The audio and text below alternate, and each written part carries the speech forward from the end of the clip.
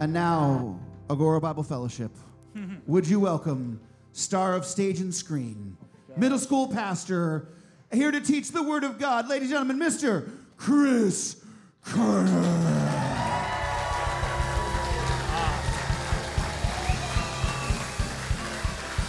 Stop it.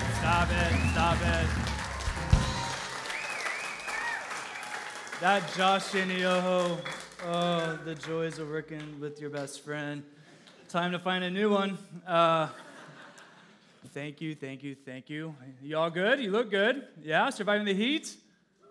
Some of you, yeah, survived 4th of July. You're here in the AC. It's going to be a great morning. For those who do not know me, my name is Chris Kerner. I'm the junior high youth pastor here.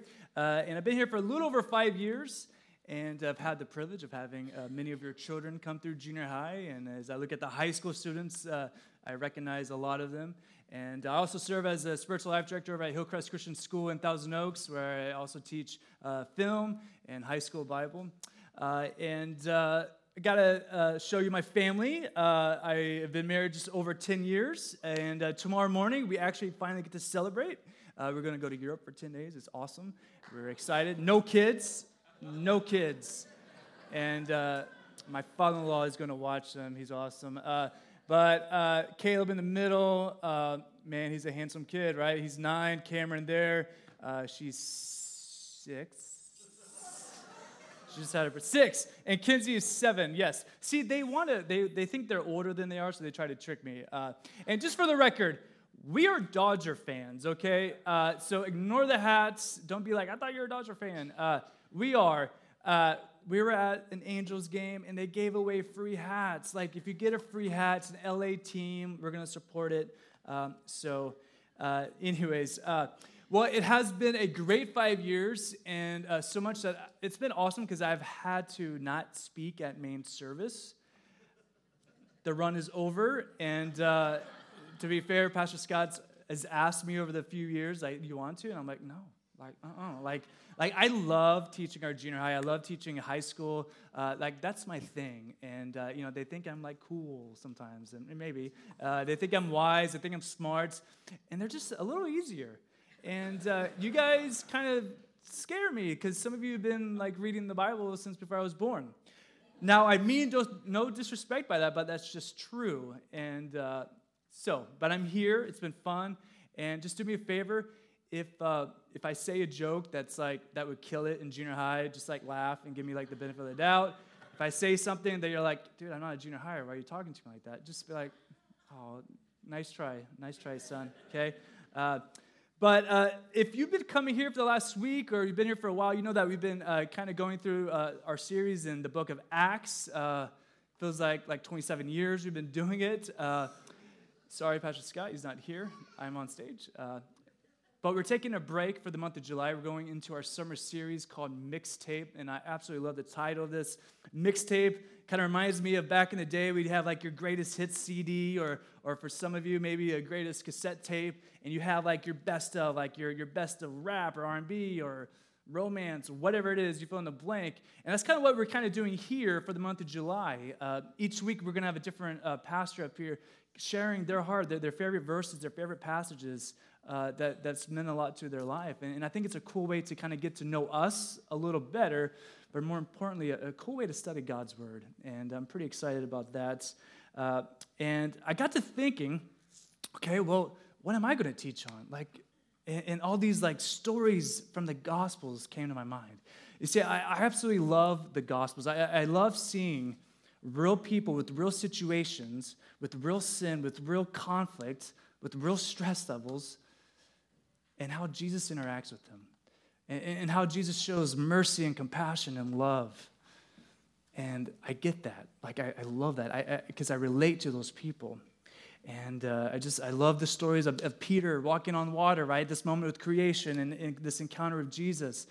Jesus healing the dude who's coming to the roof, right? His parables. So, with that said, we're going to be in the Gospels today. I love the Gospels. This morning, I'm excited to share one of my all-time favorite stories, and it's the story of Zacchaeus. Zacchaeus, he is going to be, we'll find him in Luke 19. verses 1 through 9. And here's the thing. What I love about Zacchaeus, what I love about him, is his ongoing pursuit and desperation for Jesus.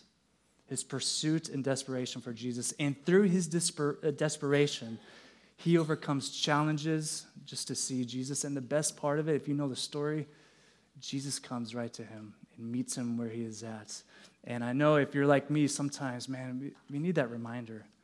Sometimes we get a little comfortable and we kind of stray away from the fact that Jesus wants to be involved in our lives, and then we kind of think we can do this life on our own, and we realize, man, we really can't. Jesus is much better at leading than we are. And sometimes we lose that desperation that we once had, that need for God in our lives every single moment of every day. So that's where we'll be heading. But before we get started, before we dive in, let's pray together. Father God, thank you so much for this morning, Lord. We thank you for air conditioning, and we thank you for this church, and we just thank you, Lord, for your word. We thank you we get to come here, be in your presence. We thank you that we get to take communion and be in your worship, Lord, and we thank you for the story of Zacchaeus. Lord, I pray that you open up our ears and our minds and our eyes, Lord, and that we are reminded for our desperate need for you, Lord. It's in your name we pray. Amen. All right, so I got to thinking, all right, desperation, this idea of desperation. My question to you is, have you ever been desperate for something? Okay, all right. Have you ever been desperate for anything, like anything so much that you're willing to do whatever it takes to get it, okay? No matter how you look, no matter how silly you might come across. No? Okay, first service was like, a lot of them were desperate. Apparently not you guys. You guys are good. You guys can go ahead and head out the door. But I was thinking about this idea of desperation, and I was thinking, well, have I ever been desperate for something? And I'm like, no, not me. Yeah, I have been, and I got to think about a couple of funny times. I remember when I was 15 in 1997, Jordan and Scottie Pippen and the Bulls, they had won another championship, and Scottie Pippen were wearing these shoes. Now, I know they don't look great. I would never wear them now, but at the time, 97, the summer, like these were the shoes. Some of you might remember them. And I was so desperate to have these. Like, I really was. As a 15-year-old, like, I had to have these. My friends had them. And I was like, Mom, I have to have these. Like, they're going to make me jump higher. Like, the commercials say it, right? Like, Pippen's wearing them, then I will be like Pippen. And my mom's like, okay, how much are they? Like, 40, 50? And I'm like 145 at the time. And she's like, no. Like, I don't know how we're going to pay rent. Single mom. And I was like, okay, how do I get these without breaking the law? So I wrote on the street. There was a newspaper route opening. It's something I don't know if they still have, but I was like, I want it. And I would wake up at 5:30 a.m. before school, roll up the newspapers, and I would be throwing them carelessly, like at the porch. And I remember I did that for a while. And I remember one morning, I was like halfway through the route, and I was calculating in my mind, like how much more, and I'm like, oh, I've already made enough. I quit, and like, I know, it's bad, I was 15, don't judge. A lot of people didn't get their paper. Like, they just did it, and my boss was mad, and I was like, whatever, I'm never going to work here again. I was so desperate that I found a way to do it, right? A cute story, that wasn't cute, but a cute story here, my middle child, Kinsey, she wanted her ears pierced. She's 7, and she was like, I really want them, and she's always been into accessories and all that, and it's great. And we're like, okay, well, it's a lot of work. You got to clean them out and all that. And she's like, I'll do it, like whatever it takes. I'm like, oh, whatever it takes, okay. How about you clean your room? You got to clean your ears, you got to clean your room. So she's like, okay, I'll do it. I'm desperate. And she made like this chart, and she had to clean her room for 30 days. And she had it spotless. Like, it was clean. And she shares a room with her sister, and her sister would like go in there and play. And she's like, get out. Go into dad's office, mess that up.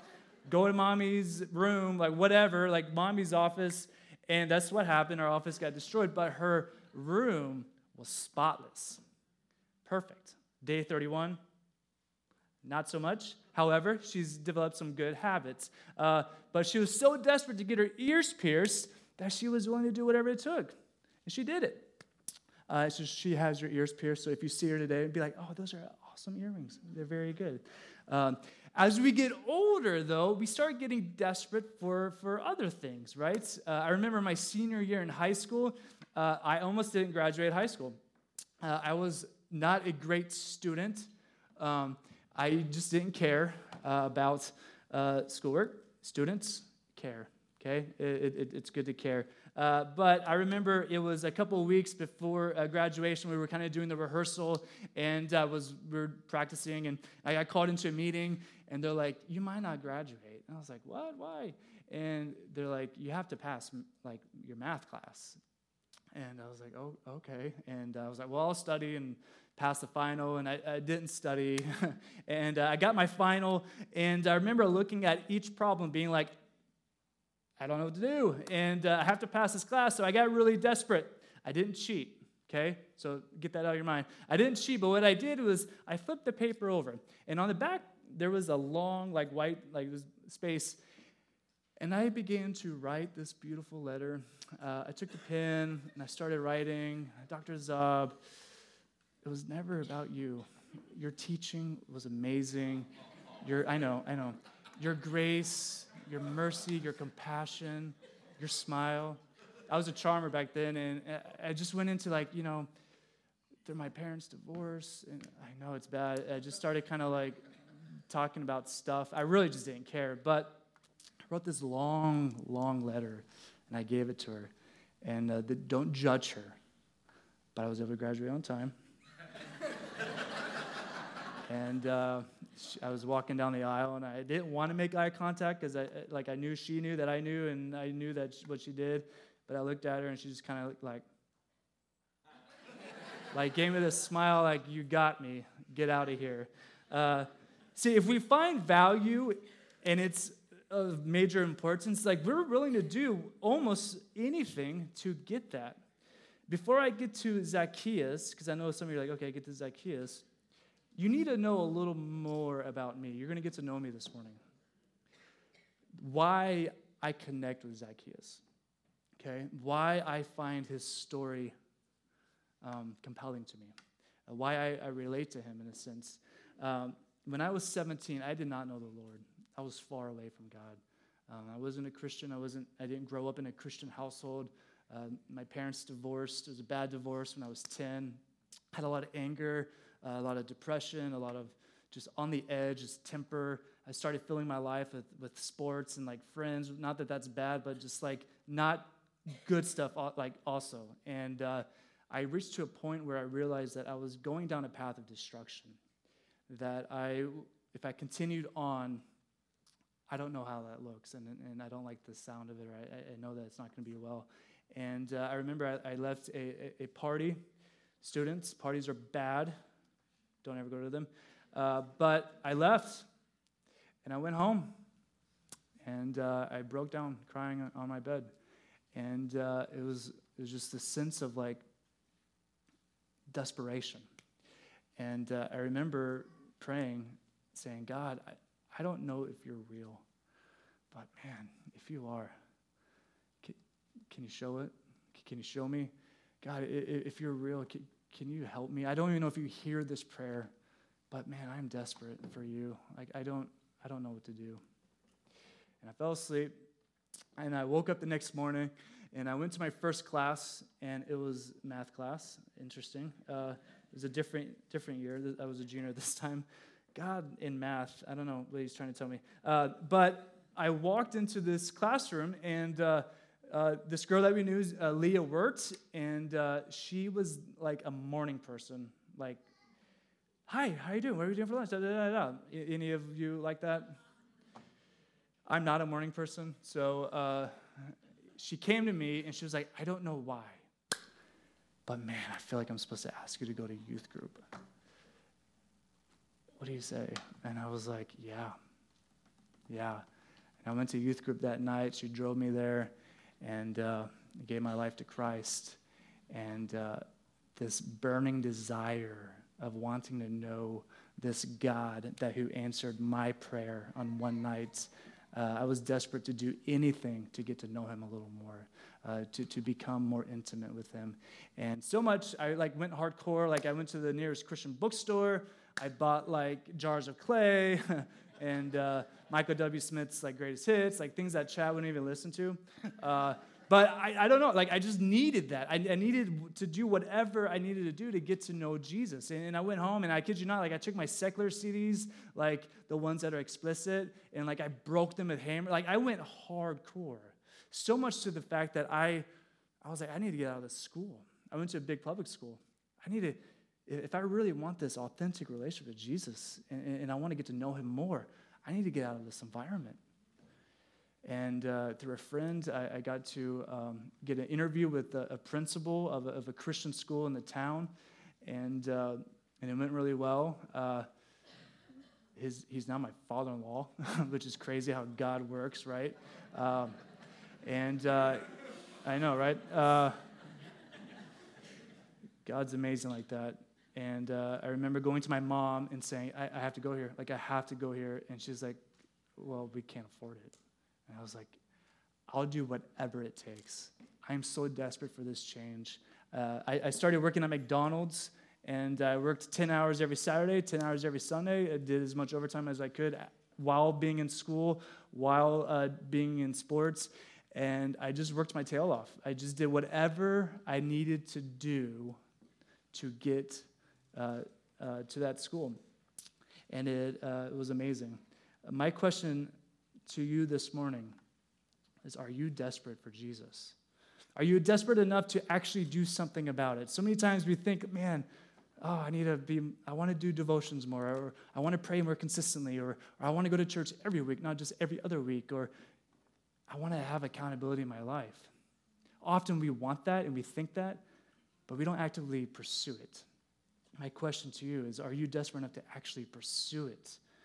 That's what I love here about Zacchaeus, is we're going to see he pursues it. He pursues this Jesus. Now, let's be honest, when you hear the name Zacchaeus, you think of what? The song, right? Well, good news, we have the song for you. So for those who grew up in Sunday school, sing along. Here we go. I got the words up for you. Here we go. Sing it. Zacchaeus was a wee little man, And a wee little man was he. He climbed up in a sycamore tree for the Lord he wanted to see. And as the Savior passed that way, he looked up in the tree. And he said, Zacchaeus, you come down.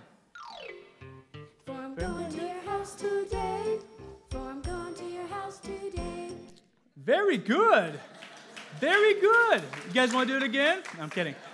Man, that was awesome. First service, second service, awesome. Let's be honest, when we usually think about Zacchaeus, we kind of group him with Sunday school, with children's Bible lessons. But honestly, man, I think he sets a perfect example for us of how we should be, how we should have an ongoing pursuit of Jesus. So, one that we should follow. So turn your Bibles, if you're not already there, Luke chapter 19, verses 1 through 9. That's where we're going to be at. Luke 19, verse 1. He entered Jericho and was passing through. And behold, there was a man named Zacchaeus. He was a chief tax collector and was rich. Okay, so we'll pause there. So he, being Jesus, right, he was entering Jericho and was passing through. Jesus at this time, he started getting a big following, right? People started hearing his stories, the stories of him doing miraculous things, and he was passing here through Jericho, and it was pretty cool. In January, I got to go to Israel with Josh and his wife Lindsay. We went with Hume, and we went to Israel for a couple of weeks, and we actually got to go to Jericho. Like, the place is still there. It's like a city, and that's me in front of the Elisha Spring. If you remember in the Bible, the Elisha Spring, and I had to take a selfie because junior hires won't even look at a picture unless it's a selfie. So I'm sorry that my face is bigger than the actual thing, but it was so cool to go there because when you're in Israel, the Bible just kind of pops out at you. Like, it becomes 3D, and to actually be in Jericho and to see kind of the ruins and with the walls tumbling down, just kind of remembering the stories kind of made it really surreal. It was pretty cool there. So we see in verse 2, a man named Zacchaeus, he was a chief tax collector and was rich.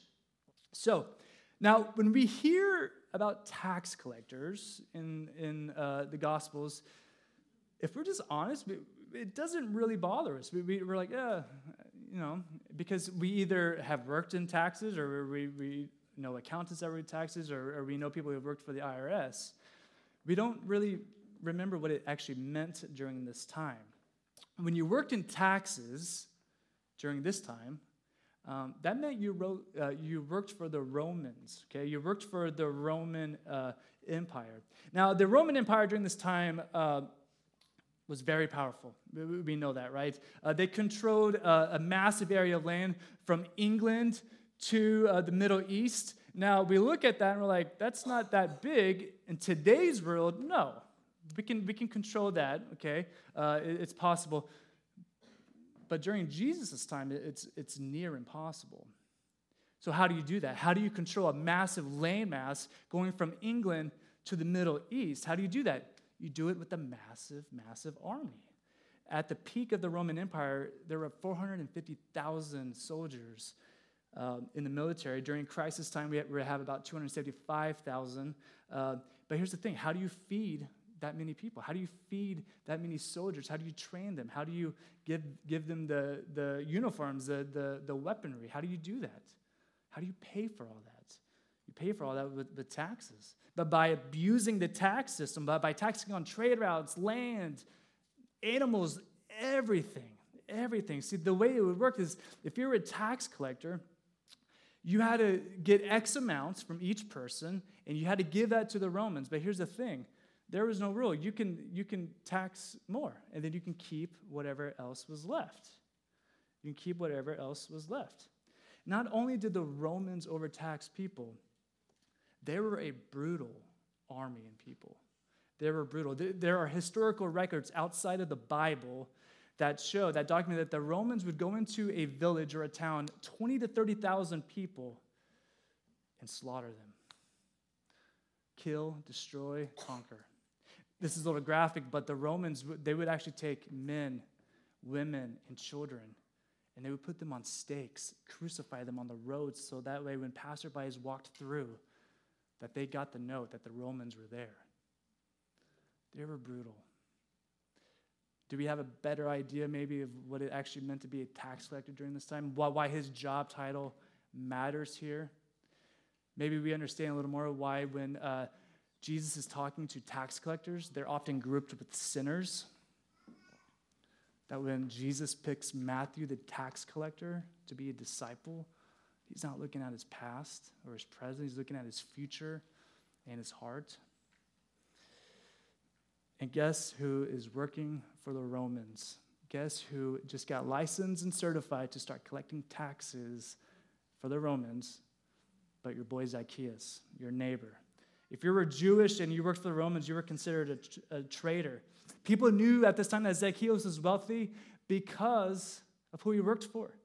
By cheating out his own people, supporting a government that worshipped pagan gods, with the brutal military that at any moment could come into your village, your family's village, and destroy it. Kill, destroy, and conquer. People knew who Zacchaeus was, and they despised him. Verse 3, and he was seeking to see who Jesus was. But on account of the crowd, he could not, because he was small in stature. I love that the Bible just says he was short, right? He was short. Zacchaeus wanted to see Jesus. Something sparked in him, okay? We don't really know what it was that made him so intrigued with Jesus that day. We really don't. But we do know that Zacchaeus started hearing the stories. He heard about Jesus who would touch skin and leprosy would disappear. He heard about this Jesus who could walk on water, about this Jesus who could raise the dead. He heard about him, and something sparked. He had to see this guy. He had to see Jesus. so many times we often start to become desperate like Zacchaeus when we realize, man, I can't do this life on my own. He's better. He's better at guiding it, right? We need his grace and his mercy every single moment. Sometimes we start getting desperate for Jesus, unfortunately, when tragedy hits. A death of a loved one, family illnesses, job loss, marriage is falling apart. Or sometimes we stop seeking Jesus to begin with because life gets a little comfortable, right? We were desperate for Jesus, and then he's blessed us, right? But then there's money in the account, right? The mortgage is paid, okay? The kids are great, the marriage is great, job is fantastic, promotions are coming in. Thank you, Jesus. I'll talk to you tomorrow. And then it disappears, and then we realize, man, I need Jesus. I need to be with him. Not that it's ever a bad time to run to God, but can you imagine what if we were always in a desperate pursuit for Jesus? What if we were always in a desperate pursuit for him? And we see that Zacchaeus here, he's in that place. We don't know exactly what it is, but man, he needs to see this Jesus. Right? And I love that verse 4 says that he's a short man, right? We know that from the song. Any shorties up in here? Any short people? Caleb the chief of chiefs, like, yeah, me, right? So Zacchaeus is a little guy, all right? So that's going to have a little bit of an issue, all right? And if you're a shorter person, right, it can kind of have its challenges. My wife is like 5'4", and I'm about 6'3", and sometimes I'm like, hey, can you see that? And she's like, no, I can't. And I'm like, sorry, right? It can be an issue, right? I love this is one of my favorite stories at Hume. Josh and I, we take 50, 60 high school and junior hires at Hume like every year. And about 4 or 5 years ago, we had in the meadow, there's a pond where the middle school is, and we play this game called Assassin. Now, it sounds bad. It really isn't. The game Assassin goes this way, okay? Each student gets a name, and you are to assassinate them. Now, don't worry, okay? We end up talking about Jesus later, but to assassinate, you have to go to someone's neck and do this. Don't judge. Kids love it. And there was this girl named Dasha, and not that I don't have favorite students, I don't, but she's like definitely one of them. And I'm kidding.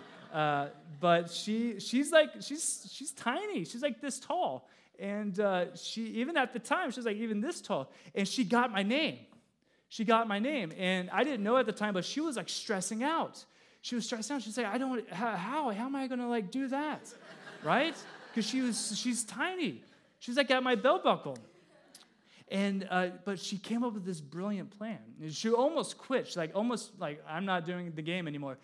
She came up with this brilliant plan. I was in the water, and I was coming out of the water. Like, for those who've been to the pond, right?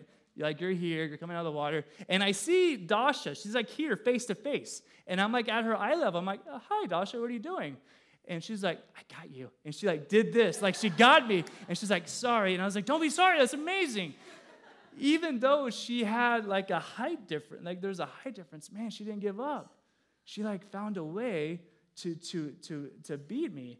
And it was amazing. And I love that story, kind of this desperation, if you will, of trying to figure out a way to get me. This dude climbed a tree. Okay? If you're a Jewish man during this time, you don't climb trees. Okay? He climbed a sycamore tree. He could have left. He could have tried another day. I imagine him kind of going through, trying to like hop over people's shoulders, like trying to see Jesus. And he could have been like, I can't, tomorrow, I don't know. But no, he didn't. He sees a tree. He sees a tree. Now, I was intrigued by this idea of what a sycamore tree was. I'm a visual guy, so I had to kind of get a picture of it. This is a sycamore tree. This is called the tree of Zacchaeus in Israel. It's in Jericho. We didn't get to see it because our tour guide was like, no, it's not the tree of Zacchaeus. I was like, well, it's called the tree of Zacchaeus. It's like, it's not because they only live about 300 years. And I was like, something seems off by that. And I looked it up. Sure enough, they only live about 350 years. So there's about 1,700 years missing there. However, people still go. They get about 50, 60 feet wide. They can go up to about 100 feet tall. But what I love is when I look at the tree, I can picture Zacchaeus, this wee little man. He's coming through the branches. He's probably hopping on. He's probably trying to get a better view of Jesus coming through. Now, that's going to make some noise. When you're walking through the park and you hear a squirrel go through the tree, you hear it. This is a man, a half a man. He's a man going through a tree trying to find him. He didn't care how he was going to be viewed. And if we're honest with ourselves, sometimes we are cared about how we are viewed, especially when we are pursuing Jesus. There's another story. I'm a youth pastor. I love telling stories. This whole idea of desperation just kind of like sparked a lot of stories in me. And what are we actually willing to do sometimes? We put ourselves out there in order to achieve certain things or to get something or someone. That sounded bad, not someone.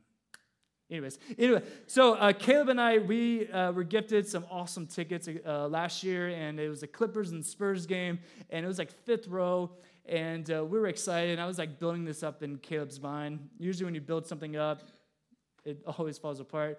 But I was like, Caleb, we're going to get there. We're going to get there like an hour early. And what we're going to do is you can go down there if you sit there, and you can like get autographs, and you can meet them, and it's going to be awesome. We're going to do it.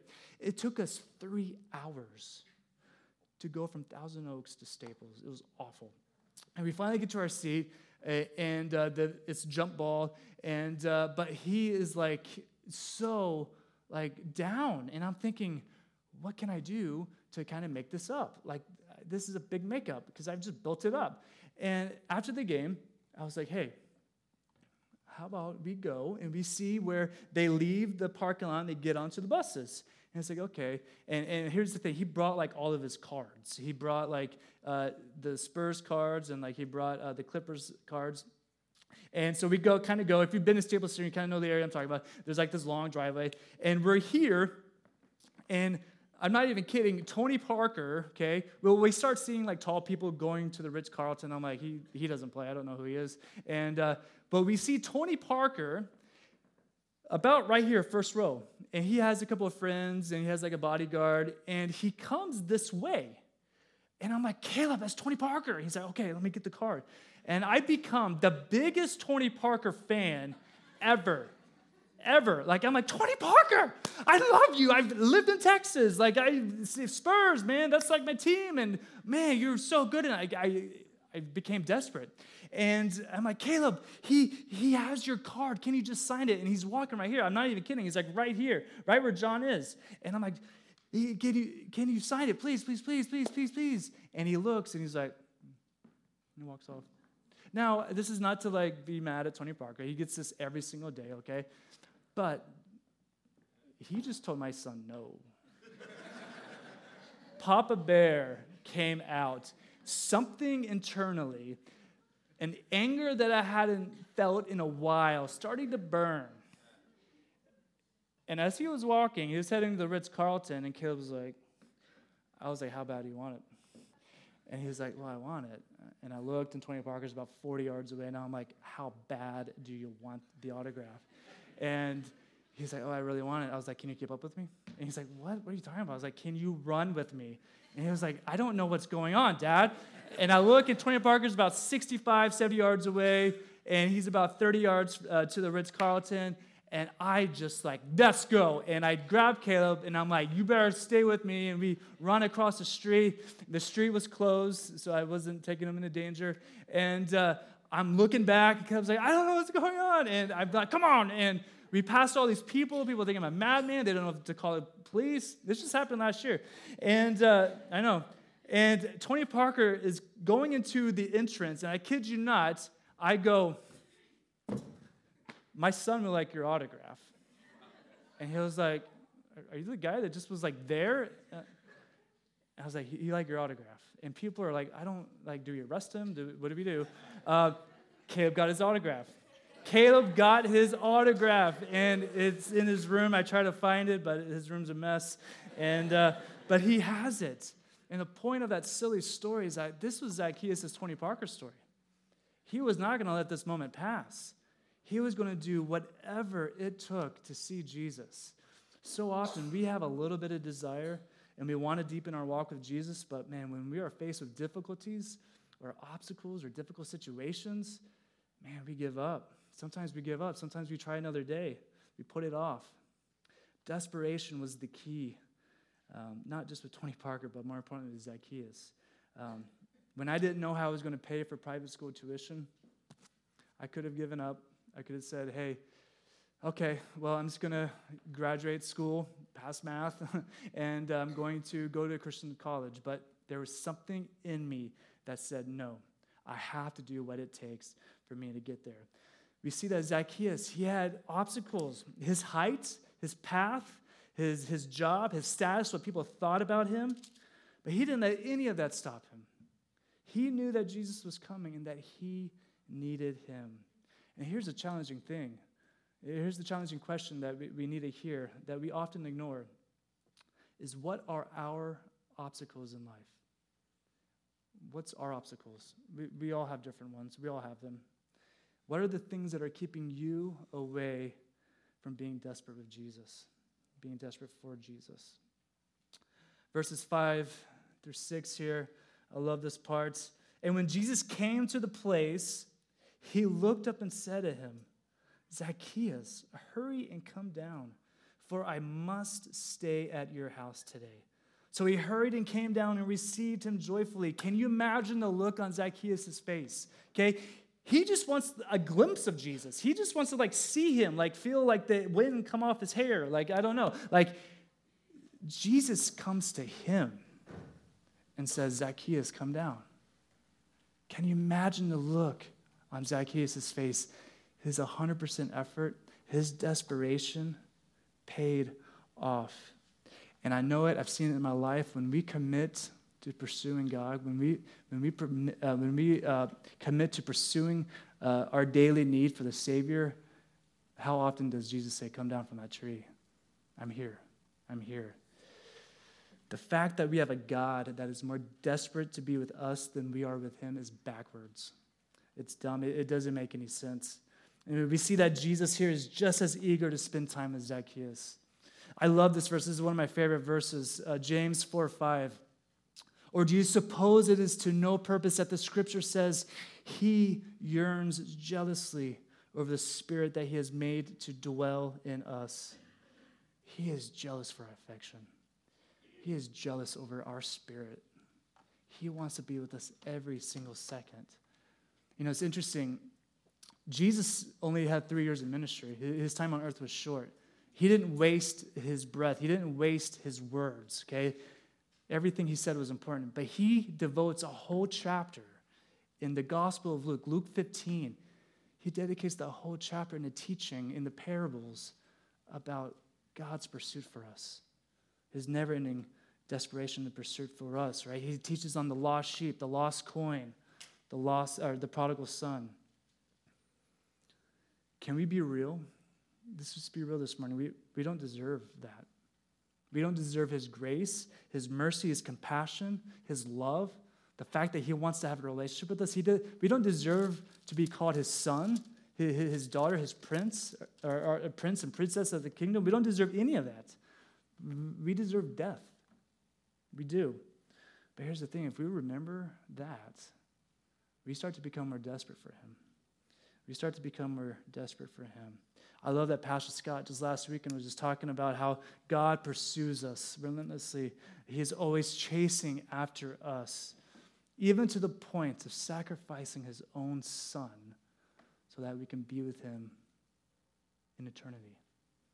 We don't deserve it. And often, if you're like me, take it for granted. We don't even think about it. Verses 7 through 10, I love this. I titled this section, Inward Change Results in Outward Expression.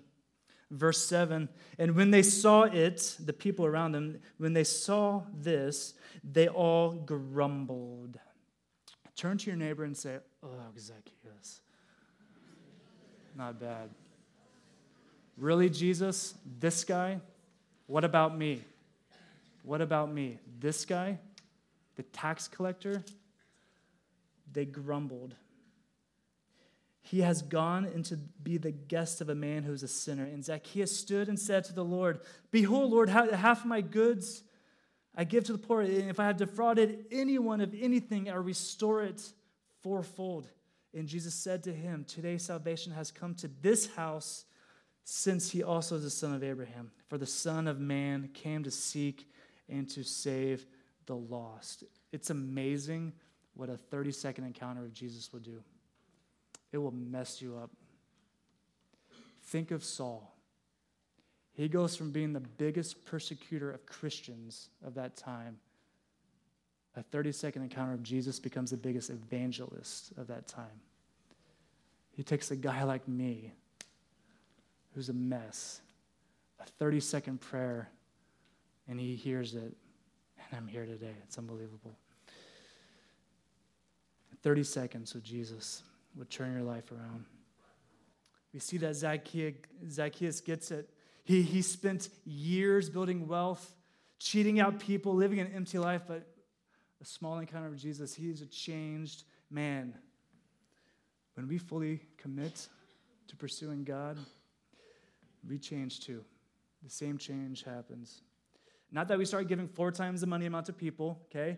If you want to do that, that's fine. I'm a youth pastor. You can do that. But that's not what we're saying here. But when we change inwardly by God's grace and mercy, an outward expression happens. It does, automatically. Just like Zacchaeus, when we are full of God's love, others will notice. There's a student of mine, he's in high school now, and I've had the privilege of having him in my youth group for the last few years, and he gave his life to the Lord at Hume Lake last year, and I got to be a small part of that, and it was just a humbling experience. And what was amazing, though, is seeing the change. He was this kid who was angry, depressed, short fuse, had no hope, dealing with depression, and now he's joyful. He's calm. He's relaxed. He loves the Lord. Jesus is pretty powerful that way, right? 30 seconds with him will mess you up. As I close here, I just want to ask you, what does being desperate look like for you? What does it look like for you to be desperate? Maybe it's not your height like Zacchaeus, right? That is an obstacle, but maybe it's your sins. We all have them. Maybe it's the regrets that you have in your past. And I just want to tell you, man, when you put your life in the hands of Jesus, he doesn't look at that. He doesn't look at that. Maybe it's time to let those go. Maybe it's not what strangers think, like Zacchaeus, right? But it's what your friends and family think. Maybe it's not getting a better view of something, but separation from someone or something. Maybe that's the obstacle in your life this morning. Maybe it's not putting the work into climbing a tree, but it's putting the work into asking for forgiveness, mending broken relationships, apologizing for mistakes, putting the work into fixing your never-ending need and pursuit to be desperate for Jesus. God wants you to be desperate. He really does. And if you're honest with yourself, most of you want that. We all do. But sometimes if you end up like me, if you're like me, I lack in the effort department sometimes. And I think we all kind of get to that point. God wants us to seek him. In Isaiah 55:6, another favorite verse of mine, it says, "Seek the Lord while he may be found. Call upon him while he is near." God wants us to seek him. He wants to seek him. May we take a step today to be more like Zacchaeus, a man who was so desperate to meet Jesus that he would ignore all obstacles, even the ones that would make him vulnerable in order to get to know him. He had to put his face out there. He didn't care how he was viewed. I hope we all desire to be a desperate in need of a Savior like Jesus every single day. Let's pray. Father God, we thank you for this morning. We thank you for the story of Zacchaeus and just the reminder of how much we need you in our life every single second. That even during the times where life is comfortable, we think we have it all together, it disappears. And we were reminded that it was all yours to begin with. And I thank you for the story of Zacchaeus. It's just a reminder that we need to pursue you, but you meet us where we are at. We don't deserve that. We thank you for your grace and for your mercy and your compassion, Lord. May we leave here with the reminder that you're there waiting for us, and we're the ones that shut the door on you. Or may we leave here with this desperate desire to pursue you with all we have, even in the high times, not just the low times. We love you so much. It's in your name we pray. Amen.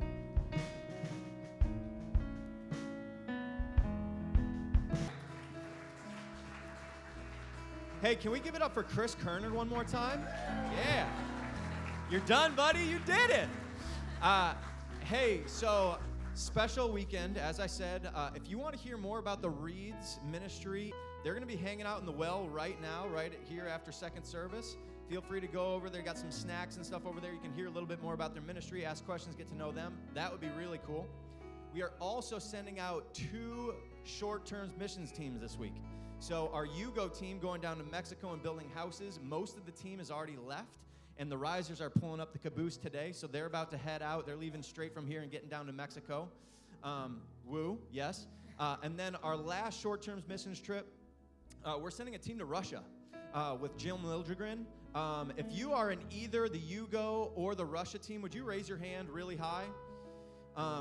Yeah, so we're gonna just take a second and pray for them as they go out. Would you remember to just pray for them here over the next week, 2 weeks? Specifically, Jim Liljegren has been experiencing some health issues, and he's trying to get ready to leave on Tuesday. So man, if we could just be praying for Jim that the Lord just keeps him and uses both of those teams over the next couple weeks. Would you bow with me for a word of prayer? Lord, we just thank you just for a chance to be in your house, God. God, thank you that you are desperate for us. You are. And it doesn't make sense that you're more desperate for us than we are for you. It doesn't. Lord, we just thank you for the reminder of that truth this morning. Father, I pray that you'd go with our missions teams. God, would you just pave the way? You have a plan. You have a purpose. You are preparing things already. God, we just pray that our teams would just walk in that. I pray that they would just be dependent on your Spirit to lead them day by day and minute by minute. God, I pray for Jim. I pray that you just heal him up, God. You're the healer. You are in control of everything. You're in control of our bodies, God. Lord, we just as a congregation right now, we just pray for Jim and just pray that you'd place your hand on Jim and that he would be good to go for this trip, that nothing would stop what you want to do in Russia here over these next 2 weeks, God. We trust you. We love you. And we give today and the next couple weeks to you, Lord. We love you and pray this in the name of your Son, Jesus. Amen. Have a great week.